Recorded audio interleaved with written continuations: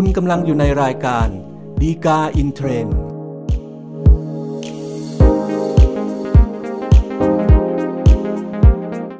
สวัสดีครับท่านผู้ชมท่านผู้ฟังทุกท่านนะครับกลับพบกันอีกครั้งกับรายการดีกาอินเทรนด์นะครับรายการที่นำสาระดีๆจากคำพิพากษาศาลฎีกาจัดทำโดยกองสารนิเทศและประชาสัมพันธ์สำนักงานสายวิธรรมนะครับอย่าลืมเช่นเคยนะครับถ้าเกิดท่านต้องการติดตามสาระจากเราอย่างทันท่วงทีนะครับกดไลค์กด Follow หรือกดติดตามหรือ Subscribe นะครับแล้วแต่ว่าท่านรับชมรับฟังรายการเราทางช่องทางไหนนะครับสำหรับประเด็นและก็เรื่องราวที่น่าสนใจจากคำพิพากษาศาลฎีกาที่เราจะนำมาพูดคุยกันในตอนนี้นะครับก็เป็นเรื่องกรณีของการจำนำนะครับซึ่งปกติแล้วเรื่องของการจำนำเนี่ยก็เป็นวิธีการที่ให้หลักประกันวิธีการหนึ่งนะครับที่จะให้ไว้แก่เจ้าหนี้เพื่อเป็นหลักประกันว่าถ้าเกิดมีการผิดนัดชำระหนี้แล้วเนี่ยเจ้าหนี้จะได้มีทรัพย์สินที่ใช้ในการบังคับหลักประกันได้ซึ่งปกติแล้วเนี่ยก็คือการที่เอาทรัพย์ที่เป็นหลักประกันเนี่ยไปขายถูกไหมฮะเพียงแต่ว่าวิธีการบังคับหลักประกันที่ว่าเนี่ยกฎหมายก็กำหนดหลักเกณฑ์แล้วก็วิธีการเนี่ยไว้โดยเฉพาะเหมือนกันนะครับซึ่งปัญหาที่เราจะนำมาพูดคุยกันเป็นพิเศษในตอนนี้นะครับก็เป็นกรณีที่ว่าถ้าเกิดตัวเจ้าหนี้ผู้รับจำนำเนี่ยเอาทรัพย์ที่มาวางไว้เป็นหลักประกันจำนำเนี่ยนะครับซึ่งในที่คือรถยนต์กระบะนะครับไปขายโดยที่ไม่ได้บอกกล่าวให้กับลูกหนี้ผู้จำนำทราบก่อนเนี่ยจะมีผลทำให้การขายของเจ้าหนี้ผู้รับจำนำเนี่ยกลายเป็นความผิดอาญาไปหรือไม่นะครับก็เป็นปัญหาที่เราจะนำมาพูดคุยกันเป็นพิเศษในตอนนี้นะครับสำหรับเรื่องราวที่เกิดขึ้นก็คือว่า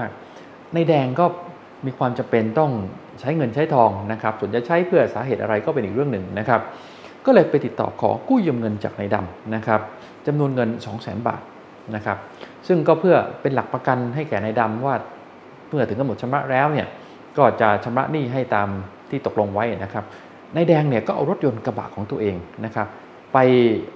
มอบให้ไว้แก่นายดำครอบครองเพื่อเป็นหลักประกันเป็นการจำนำไว้นะครับคราวนี้พอถึงกำหนดชำระหนี้ก็อย่างที่ท่านคงพอจะเดาออกนะครับว่านายแดงเนี่ยก็ผิดนัดชำระหนี้ถูกไหมฮะนายดำก็มาทวงหนี้นายแดงว่าถึงกำหนดชำระหนี้แล้วนะก็ให้เอาเงินเนี่ยมาชำระหนี้คืนให้ครบถ้วนสักทีหนึ่งนายแดงก็บอกว่าก็ตอนนี้กำลังหาเงินมาใช้หนี้อยู่โดยไปทำเรื่องขอกู้เงินจากสหกรณ์ไว้แล้วนะครับแต่ว่าตอนนี้สหกรณ์ก็ยังไม่อนุมัติที่จะให้กู้ยืมเงินได้ก็เลยยังไม่มีเงินที่จะนำมาชำระหนี้กับนายดำนะครับก็ขอให้นายดำรอสักนิดหนึ่ง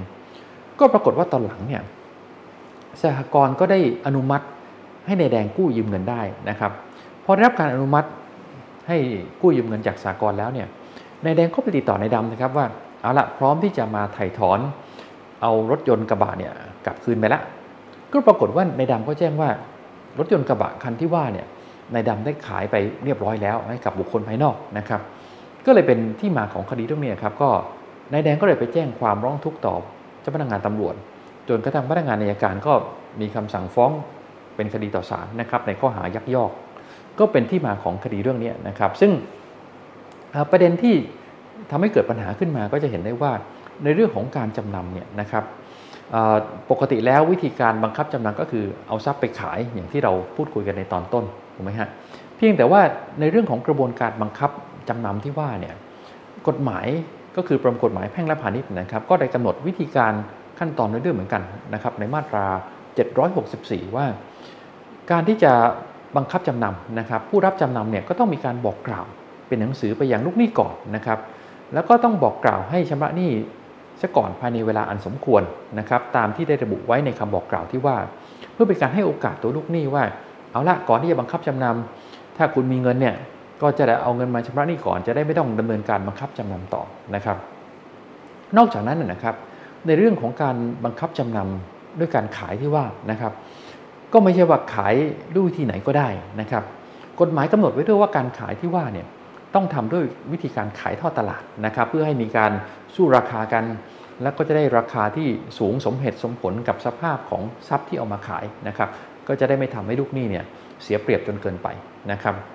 แล้วก็นอกจากนั้นเนี่ยก่อนที่จะมีการขายทอดตลาดนะครับก็ต้องมีการแจ้งวันเวลาสถานที่ในการขายทอดตลาดเนี่ยให้ลูกหนี้ผู้จำนำทราบด้วยนะครับก็ด้วยเหตุผลที่ว่าก็เพื่อที่ให้ลูกหนี้ผู้จำนำเนี่ยได้มีโอกาสไปรักษาผลประโยชน์ของตัวเอง ไปดูในขณะที่มีการขายทอดตลาดว่าการขายทอดตลาดเนี่ยมันทำโดยชอบโดยถูกต้องหรือเปล่ามีการสู่เอียกันเพื่อจะให้ใครบางคนเนี่ยมาประมูลไปในราคาที่มันต่ำจนไม่สมเหตุสมผลเนี่ยหรือไม่นะครับอันนี้ก็คือวิธีการที่กฎหมายกำหนดไว้สำหรับกรณีที่ว่าเจ้าหนี้ผู้รับจำนำเนี่ยจะทำการบังคับจำนำที่ว่าแต่คราวนี้กลับมาย้อนดูในคดีระหว่างนายแดงกับนายดำที่ว่าก็จะเห็นว่าทรัพย์ที่จำนำก็คือรถยนต์กระบะเนี่ยมันถูกขายไปแน่นอนนะครับแต่คราวนี้สิ่งที่มันไม่ปรากฏในข้อเท็จจริงคดีตรงนี้ก็คือว่าก่อนที่นายดำจะขายทรัพย์คือรถยนต์กระบะที่ว่าเนี่ยนายดำได้มีการบอกกล่าวให้นายแดงทราบก่อนแล้วหรือไม่ว่าตัวเองเนี่ยจะบังคับจำนำซึ่งกฎหมายกำหนดว่าต้องมีการบอกกล่าวเป็นหนังสือถูกไหมฮะแล้วก็ต้องกำหนดเวลาพอสมควรด้วยให้ชำระหนี้ก่อนซึ่งก็ไม่มีข้อเท็จจริงตรงนี้นะครับแล้วนอกจากนั้นในเรื่องของการขายก็ไม่ปรากฏอีกนะครับว่าการขายที่ว่าเนี่ยทำด้วยวิธีการขายทอดตลาดอย่างที่ว่าแล้วก็ไม่มีการบอกให้นายแดงทราบล่วงหน้าว่าจะมีการขายทอดตลาดเพื่อให้โอกาสนายแดงเนี่ยไปรักษาผลประโยชน์ของตัวเองนะครับเพราะฉะนั้นเห็นว่าแม้ว่ารถยนต์กระบะมันจะมีการขายกันจริงนะครับซึ่งแล้วก็แม้ว่าการขายเนี่ยจะเป็นวิธีการบังคับจำนำวิธีการหนึ่งวิธีการตามที่กฎหมายกำหนดไว้ก็ตามนะครับแต่กระบวนการที่นำมาสู่การขายรวมถึงวิธีการขายตรงนั้นเนี่ยมันไม่ได้ทำตามขั้นตอนที่กฎหมายกำหนดไว้ไม่ได้มีการบอกกล่าวให้ลูกหนี้ทราบก่อนโดยให้เวลาชำระหนี้พอสมควรไม่ได้ขายทอดตลาดไม่ได้แจ้งบอกกล่าวให้ลูกหนี้ทราบว่าจะมีการขายทอดตลาดวันเวลาใดนะครับเพราะฉะนั้นผลก็คือว่า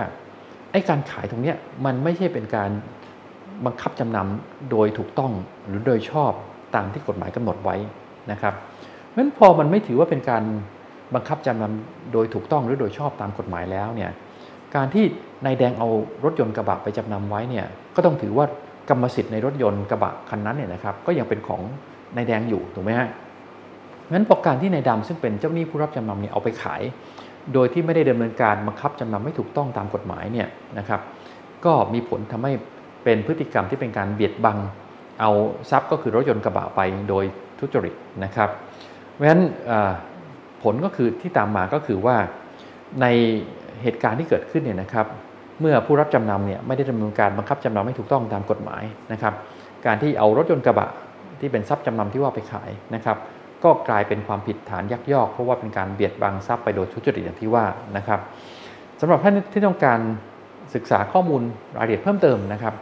ดูได้จากคำพิพากษาศาลฎีกาที่ 1997/2563 นะครับก็เป็นครบถ้วนครับสำหรับรายการฎีกาอินเทรนด์ในตอนนี้นะครับอย่าลืมเช่นกันนะครับถ้าเกิดท่านต้องการติดตามสาระจากเราอย่างทันท่วงทีนะครับกดไลค์กด Follow หรือกดติดตามหรือ Subscribe นะครับแล้วแต่ว่าท่านรับชมรับฟังเนี่ยทางช่องทางไหนนะครับอย่าลืมกลับพบกันใหม่ในตอนหน้านะครับซึ่งเราคงจะพยายามสรรหาสาระที่ดีๆที่น่าสนใจจากคำพิพากษาศาลฎีกาเนี่ยมานำเสนอสู่ท่านผู้ชมท่านผู้ฟังทุกท่านเช่นเคยนะครับพบกันใหม่ในตอนหน้าครับสวัสดีครับ